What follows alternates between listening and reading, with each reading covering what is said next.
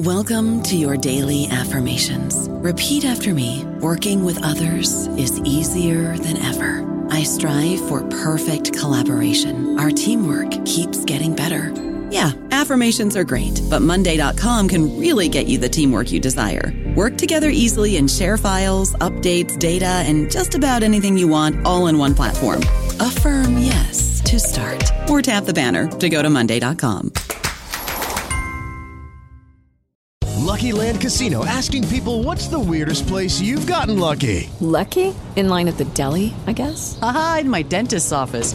More than once, actually. Do I have to say? Yes, you do. In the car before my kids' PTA meeting. Really? Yes. Excuse me, what's the weirdest place you've gotten lucky? I never win and tell. Well, there you have it. You can get lucky anywhere, playing at LuckyLandSlots.com. Play for free right now. Are you feeling lucky? No purchase necessary. Void where prohibited by law. 18+. Terms and conditions apply. See website for details. Hello, everybody. This is Marshall Poe. I'm the editor of the New Books Network, and I'd like to tell you that we have a new and improved website. It has 2 new features that we think you'll love. One of them is a vastly improved search engine, so that when you type in keywords, you'll get a bunch of episodes really quick. The other is the ability to create a listener account. And in that listener account, you can save episodes for later listening. So you can create a kind of listening list. We think these features are neat, and we think you'll enjoy them. Please visit the site today. Welcome to the New Books Network. Welcome back to the New Books Network. I'm your host, Ruben Neuenhuis. Today I'm speaking with Professor Robert J. Dostal about his book Gadamer's Hermeneutics, Between Phenomenology and Dialectic.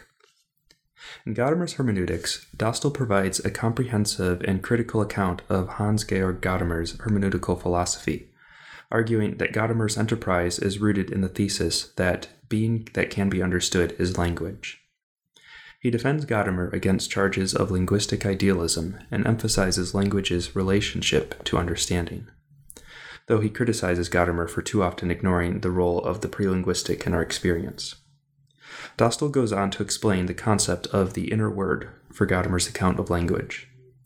The book situates Gadamer's hermeneutics in 3 important ways: in relation to the contestability of the legacy of the Enlightenment project, in relation to the work of his mentor, Martin Heidegger, and in relation to Gadamer's readings of Plato and Aristotle. Robert J. Dostal is the Rufus M. Jones Professor of Philosophy and Religion at Bryn Mawr College. He is the editor to the Cambridge Companion to Gadamer. Robert Dostal, welcome to the New Books Network.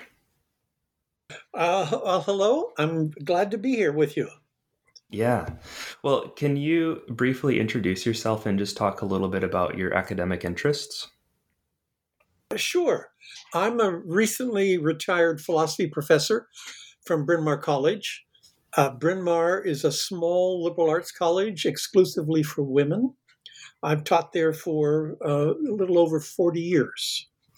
My teaching has included the entire history of philosophy, ethics, environmental ethics.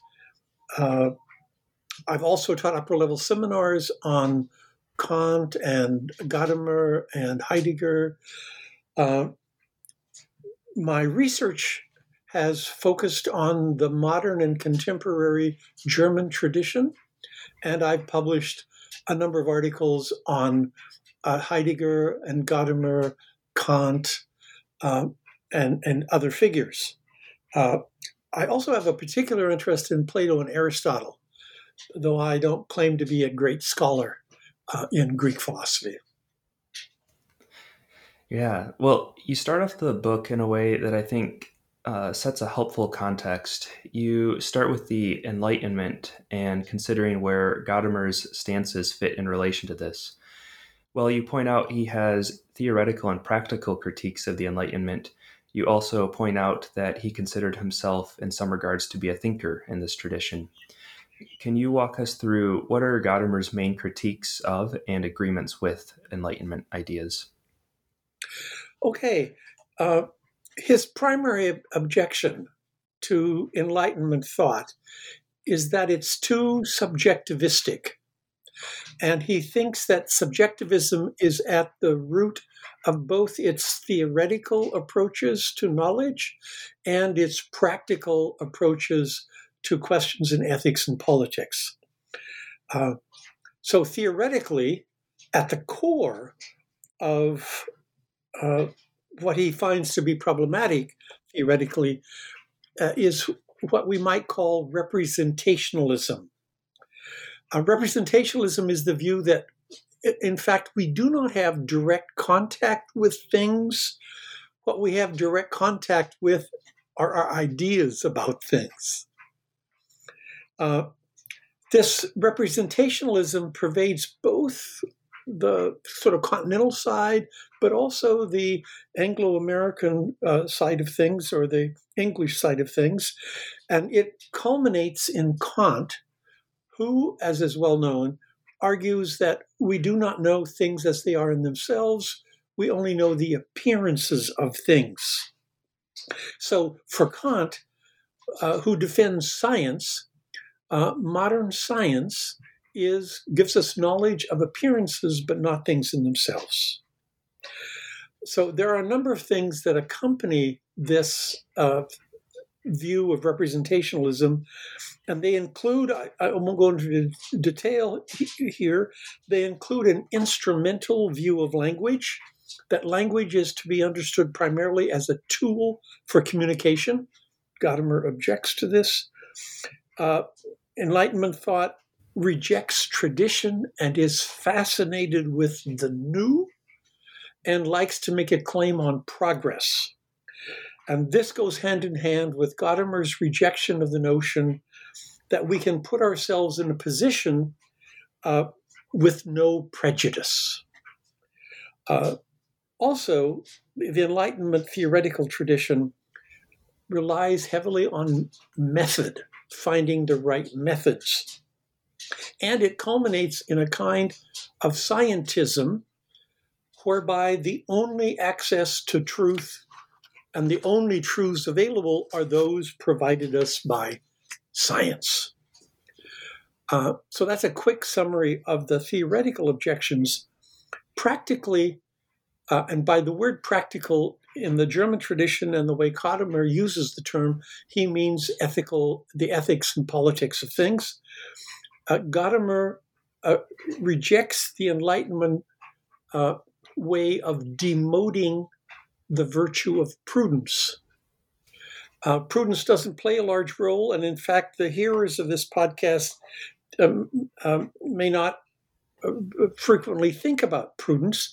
It might also be called practical judgment. This was the central, so to speak, Greek virtue in Greek phronesis or phronesis. And what modern thought, Enlightenment thought, did is replace an ethics of practical judgment with an ethic of rules or laws. And we find this also in Kant, who gives us a rule-governed ethic that originates in the self. It doesn't come from outside, from the lawgiver or from God, nor does it come from nature. It comes from the self. Together with this demotion of practical judgment comes a demotion of authority. So one is to think for oneself and not accept things on authority. Gadamer argues that there are limits to how much we should rely on authority, but inevitably we must rely on authorities.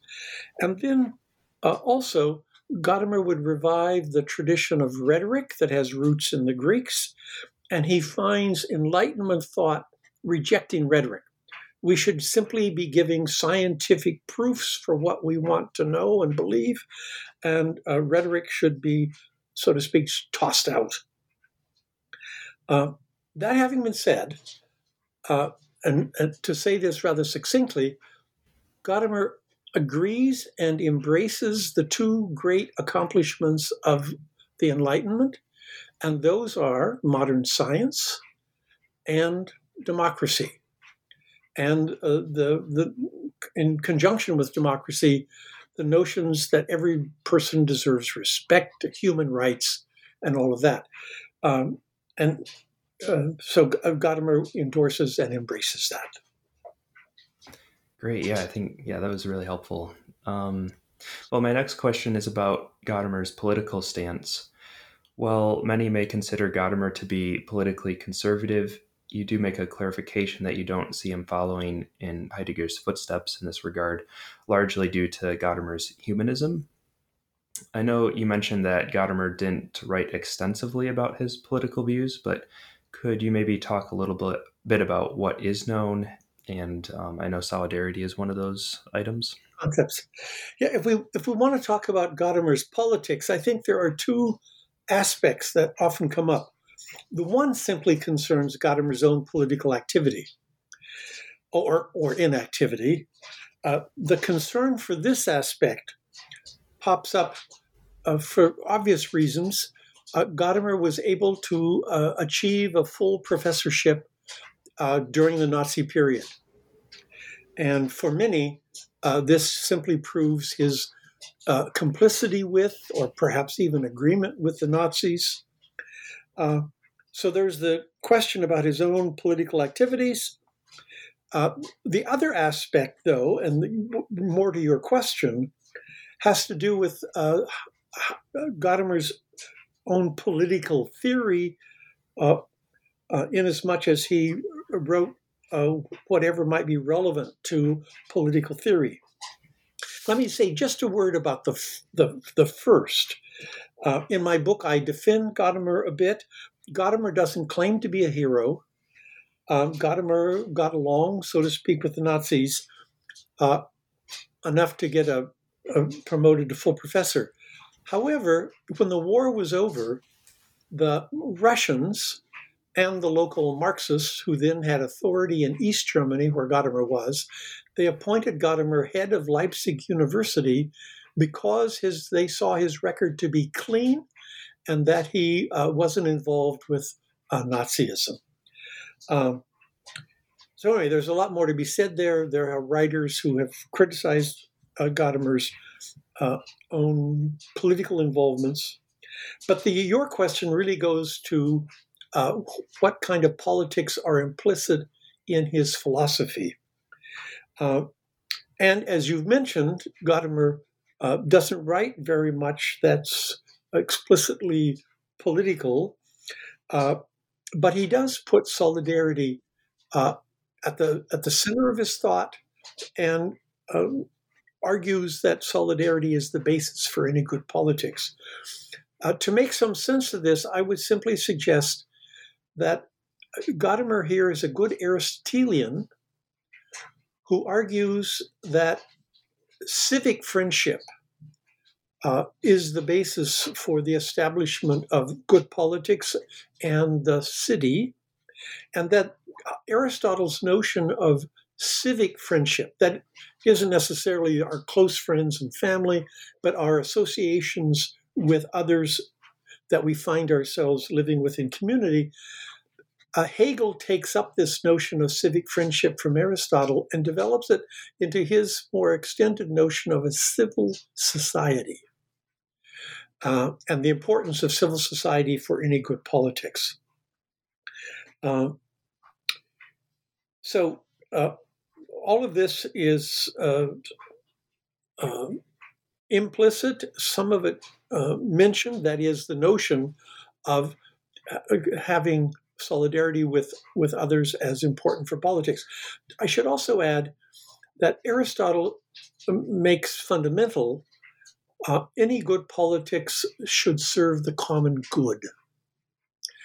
And one can't sort of work together for the common good unless we find a kind of bond with others. That bond is solidarity. So Gadamer is arguing for solidarity as fundamental to politics. And where his hermeneutics comes into play in this regard is he sees the basis for finding our solidarity with others is conversation and dialogue. So we find again and again his work turning to the concepts of conversation. Right, yeah. And I know at one point you mentioned that he talks that the aim of all conversation is agreement, I think. So Yes, though Yeah. Many of our conversations don't end in agreement. Right. Yeah. That's where we're headed. He's not a Pollyanna that thinks everybody can agree and everybody can necessarily get along, but that's what we're striving for. Right. I want to ask a question about Gadamer's aesthetics. He wrote a lot on this matter and sees it as a related topic to his hermeneutics. You point out that one of his controversial claims is that art and aesthetic experience are an experience of truth because they disclose or reveal something. And crucial to this is that pictures are not mere copies or imitations. Not represented nor represented, the picture makes the very thing pictured present to the viewer. Can you unpack this for us and talk about why this is so important for Gadamer? Yeah, this is very closely related to what I spoke about at the beginning of our conversation. That is, the way in which most modern Enlightenment thinking is representationalist. So, art is often thought of, the artwork is often thought of as picturing something, and that picturing is thought of as a kind of imitation. And then to judge something, we have to sort of see, whether it's a good representation of something else. However, if you explore the way that this modern aesthetics developed, it ends up with a view of art for art's own sake, and it ends up arguing that art doesn't really have anything to do with truth. It simply is to present us with something that we might think of as beautiful or aesthetically pleasing, and so on. In any case, Gadamer argues that the artwork, as you've already mentioned, doesn't simply represent something, but it presents that thing to us. And so if we think of it as presenting the thing, we can understand the artwork to be revealing some truth about the thing to us. So that the truth value of art is very important for Gadamer's thought, and it's quite unusual in the context of modern aesthetics. Now, questions will be raised immediately. What about music or architecture or abstract art? They are not representative in the standard way of thinking, and how are they sort of somehow telling us a truth about the world? Gadamer hasn't written extensively about it, but Gadamer has written about this very matter, and he argues that even abstract art or music or architecture show us something about the world, even if only in basic patterns, even only if the exploration of feeling and emotion, and so on. So in any case, as you pointed out, central to Gadamer's aesthetic is the notion that artwork is a bearer of truth, or can be. And art shouldn't then be understood primarily as propaganda, or oftentimes a kind of realist aesthetic is one that has tried to say we judge it only as an imitation, or the moral or value of something is the way in which it tries to persuade the reader to see things in a certain propagandish way. Yeah. Great. My next question is about language and understanding. You point out that one of Gadamer's tenets is that all understanding is linguistic. But you also point out in a late interview with Gadamer, it seems he ceded that there is a non-linguistic understanding.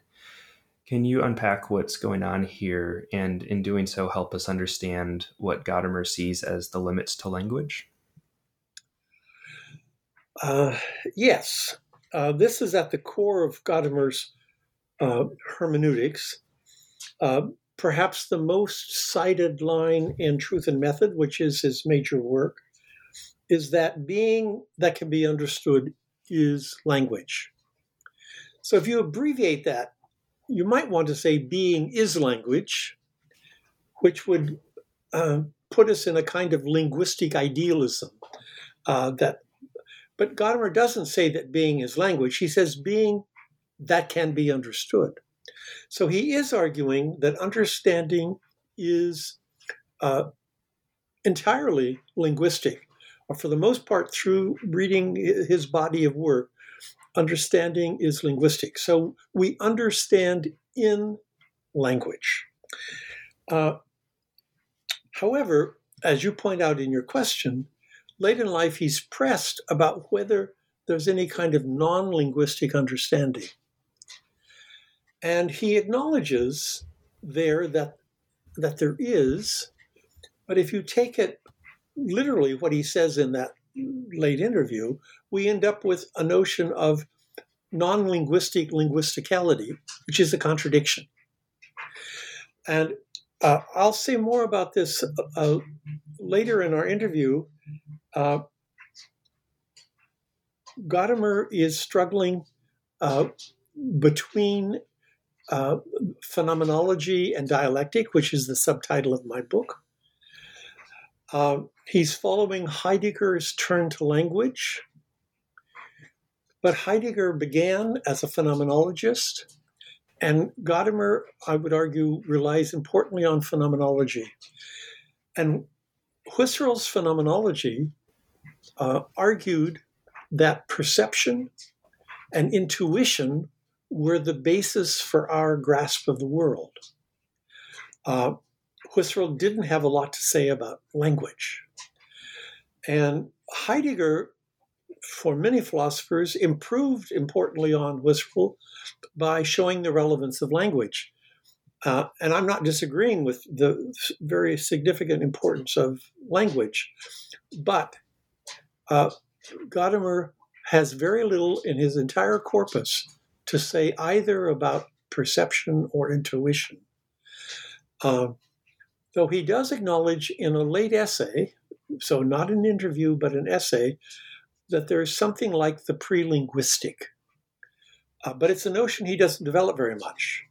The phenomenological tradition has made much of something like the pre-linguistic or pre-conceptual. It is our confronting something in experience that we don't quite yet have a concept for, but we have a kind of grasp of it, and that it lends itself to conceptualization. So in any case, to go back to the question and Gadamer's thesis that all understanding is linguistic, Gadamer stands by that thesis, but he stands by that thesis by ignoring the role of perception and intuition. That's one of my main criticisms of Gadamer's work. Great. I don't know about you, but I'm very busy and I don't have a lot of time to cook. That's why I subscribe to Factor. Eating better is easy with Factor's delicious, ready-to-eat meals. Every fresh, never frozen meal is chef-crafted, dietitian approved, and ready to go in just 2 minutes. You'll have over 35 different options to choose from every week, including Calorie Smart, Protein Plus, and Keto. These are 2-minute meals. Factor meals are ready to eat and heat, so there's no prepping, cooking, or cleanup needed.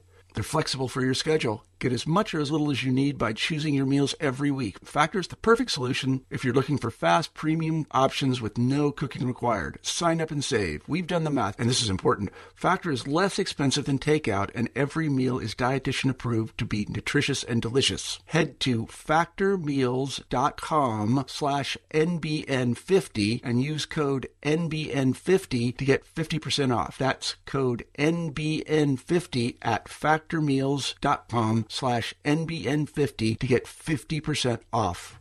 Well, and then, to kind of move into the hermeneutics, I want to read a quote from the book because I think it really helps set the stage for understanding what his thoughts are. So you write, quote, An uncontroversial claim of Gadamer's hermeneutics is that the task of interpretation is to come to an understanding of what a text means. A controversial claim of Gadamer's hermeneutics is that the understanding of the meaning of a text requires that one sees how what is written can be applied in one's own life. To understand is to apply. End quote. Can you help us understand why is application so crucial for Gadamer? Yes. Let me just back up for a larger context. Hermeneutics is the philosophy of interpretation, and there's a long tradition of it. Heidegger helps inaugurate the move that Gadamer develops further, which is to say that all experience is interpretive. So it looks to the tradition of hermeneutics, which was a matter of interpreting texts, as a way to understand how we experience the world. That is, how we interpret anything. So, but to your question about the importance of application. So as you point out in reading my text, Gadamer is arguing that to really understand something, we have to understand how it would be applied in our life.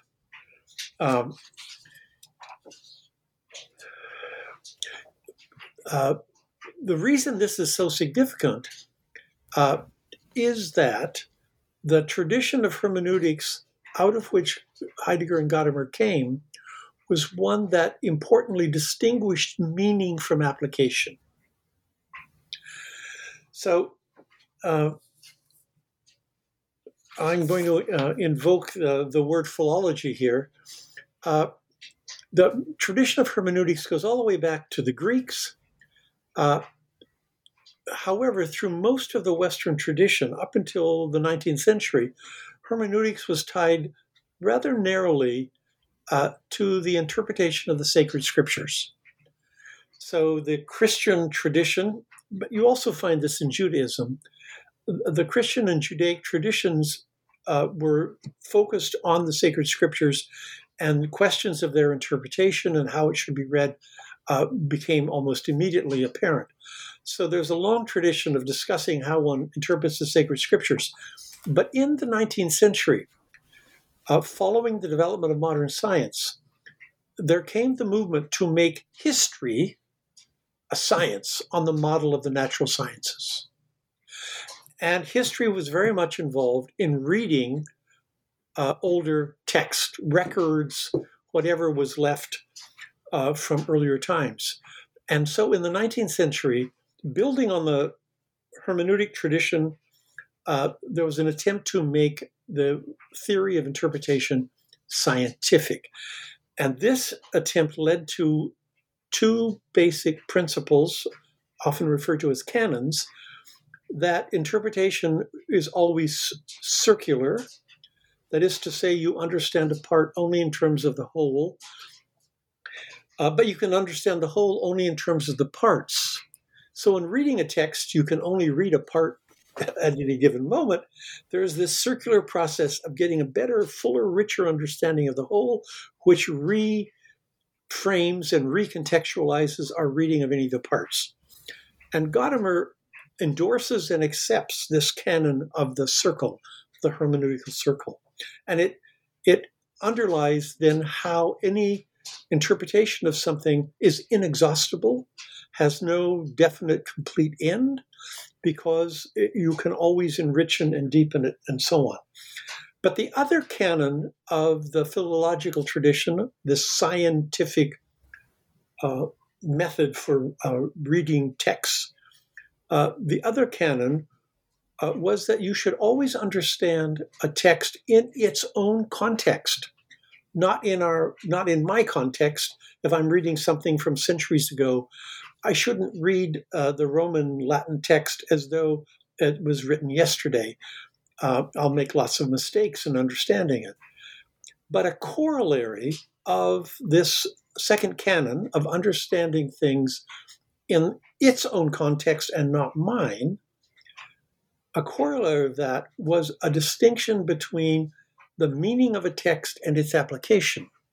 because the thought was that you could establish a meaning of a text, but what it would take to apply that, for example, in Roman times, it would require a different kind of application in my own context.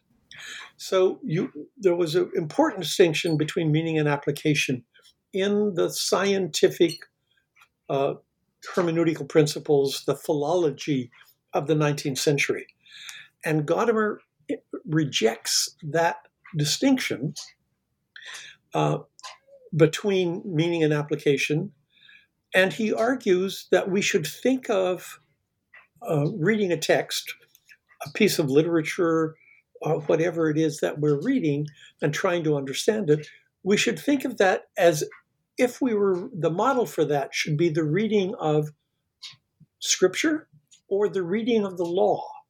In both cases, Scripture or the law are somehow immediately relevant to our lives, because as a pious believer, which in fact, by the way, Gadamer was not, but as a pious believer in the sacred Scriptures, the Scripture is supposed to shape my life. And Gadamer argues that that's the way we're supposed to read text, not with the kind of neutral objectivity of the scientist that the philology of the 19th century argued for.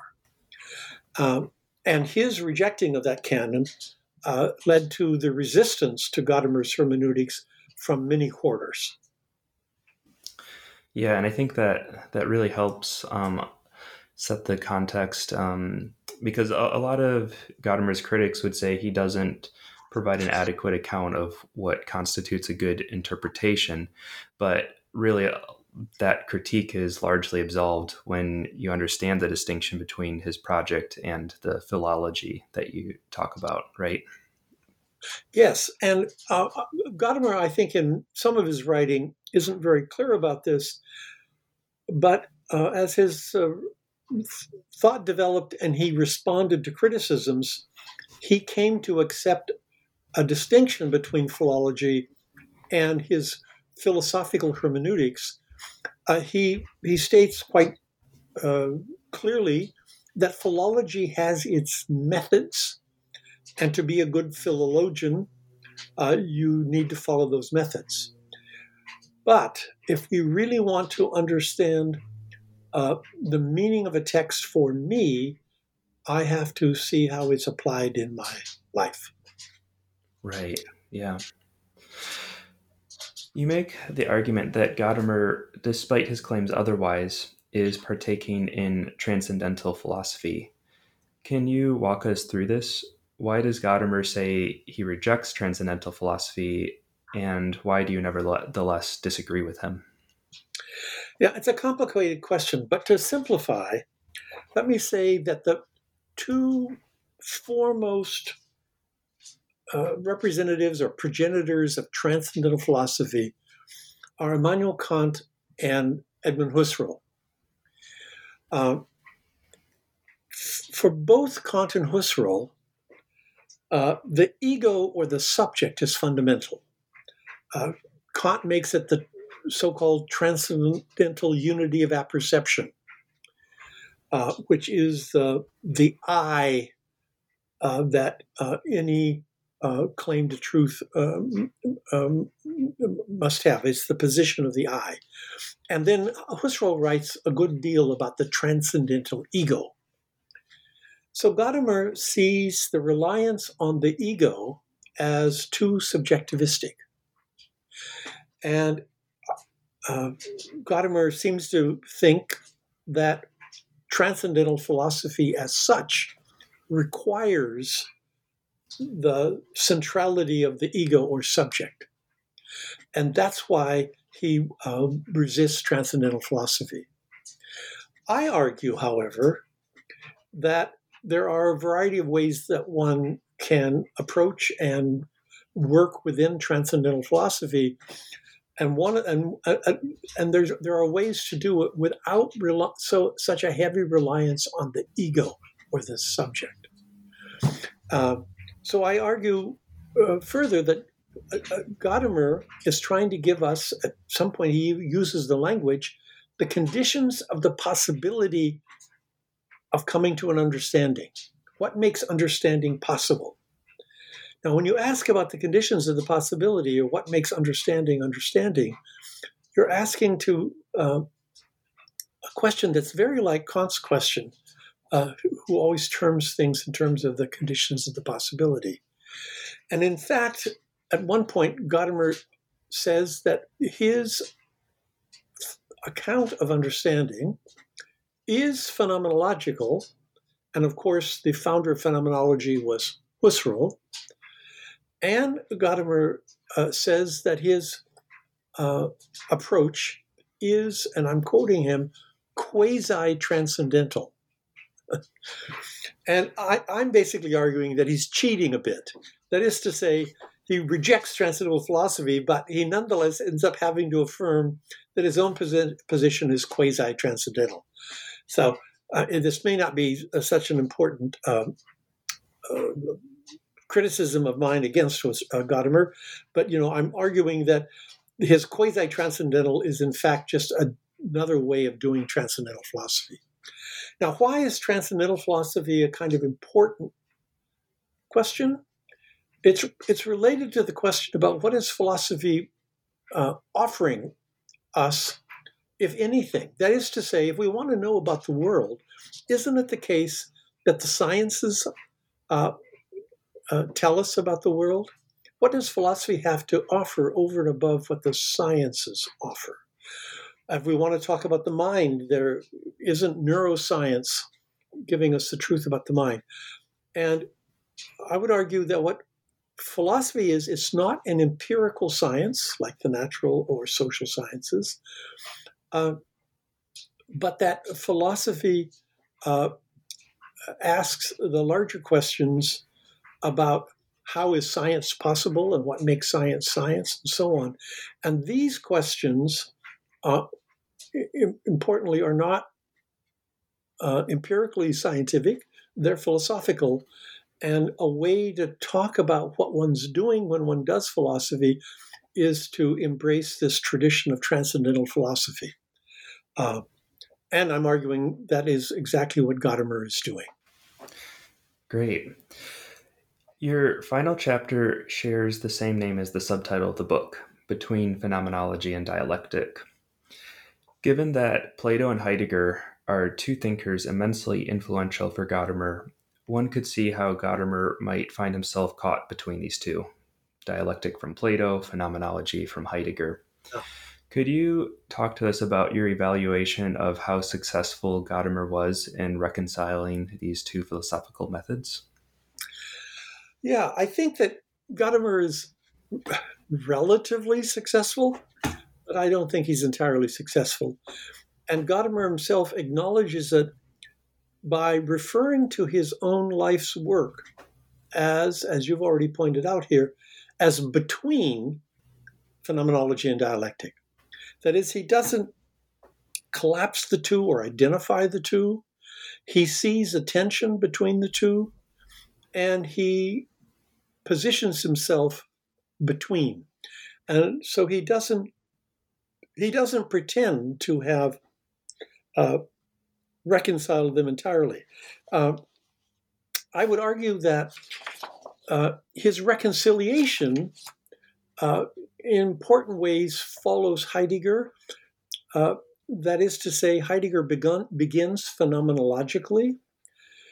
Heidegger breaks with Husserl in some important ways, but he leans on Husserl's phenomenology in his early work. And then in his later work, Heidegger makes this linguistic turn in which die Sprache spricht, language speaks. And Gadamer follows Heidegger's linguistic turn, and in fact, he tells the reader that he sees his own work as leading the reader to the later Heidegger. So that having been said, I find, as I've already mentioned, phenomenology relies importantly on the pre-conceptual or pre-linguistic on our perception and our direct contact with things. And that direct contact isn't immediately or isn't necessarily always linguistic. And as I've already said, Gadamer ignores perception and intuition and argues that all understanding is linguistic. Let me put this in a slightly larger context. Gadamer tells us in a number of places that he's a Platonist. And he likes to rely on Plato very often in his work for a whole variety of things. And importantly, he likes to point out that in the Phaedo, Socrates says that he was stymied in trying to find a way to think about things. And he said, took a second sailing, which was to follow the Logos. So Socrates presents himself as a follower of Logos. Gadamer reads Logos as language, which I think is appropriate. And he places himself with Plato as language being the way to truth. I argue in the book, however, that Plato distinguishes between the noetic, between nous, or what one might translate as intuition, our direct contact with things. Plato acknowledges the difference between that direct contact with things and our language about it. And I argue that Gadamer too much ignores what already is in Plato, this difference between our noetic grasp of things and our linguistic grasp of things, that he too much ignores that. So in that way, Gadamer is not adequate to Plato, and neither is he adequate, I argue, to phenomenology. Phenomenology shares with Plato the important rule for what Plato calls nous. And Gadamer wants to focus simply on language and too much ignores the other. So that is my major criticism of Gadamer. However much I think there's much to learn and gain from appreciating Gadamer's hermeneutics. Thanks. Yeah. Well, a final question we like to ask is, do you have any new books that will come out soon or any other projects that you're working on? Yeah, I have no new books coming out at the moment. I've recently published a second and significantly revised edition of the Cambridge Companion to Gadamer. So that's an edited volume that recently came out. I'm currently working on a small project concerning Heidegger's being and time. And I'm considering a larger project that will deal with Heidegger's influence on a very brilliant group of students in his early days. Heidegger, before he took Husserl's chair in Freiburg, was a kind of assistant professor in Marburg, and he lectured a good bit on the Greeks, and included among his hearers, his students, were Hannah Arendt, Leo Strauss, Hans-Georg Gadamer, Hans Jonas, Jacob Klein, and others. And almost every one of these people that I've mentioned, these philosophers that I've mentioned, became important philosophers in their own right. They've all, the Greek philosophy is somehow important and helped shape their thinking. They all would say they disagreed with Heidegger's reading of the Greeks, but at the same time, they all say that they never would have learned to read the Greeks without Heidegger. So Heidegger was very important and influential, and I want to explore why and how these important philosophers who had sat at the feet of Heidegger, how and why they came to disagree with Heidegger's interpretation of the Greeks. So that's a project I'm working on. Well, thank you so much for your time and coming on the show, Robert. I'm very happy to be with you and to be able to discuss my book. Thank you.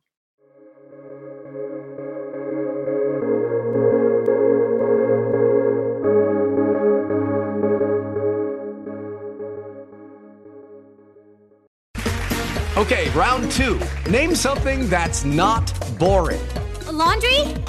Ooh, a book club. Computer solitaire, huh? Ah, oh, sorry, we were looking for Chumba Casino. That's right, ChumbaCasino.com has over 100 casino-style games. Join today and play for free for your chance to redeem some serious prizes. ChumbaCasino.com. No purchase necessary. Void where prohibited by law. 18+ terms and conditions apply. See website for details.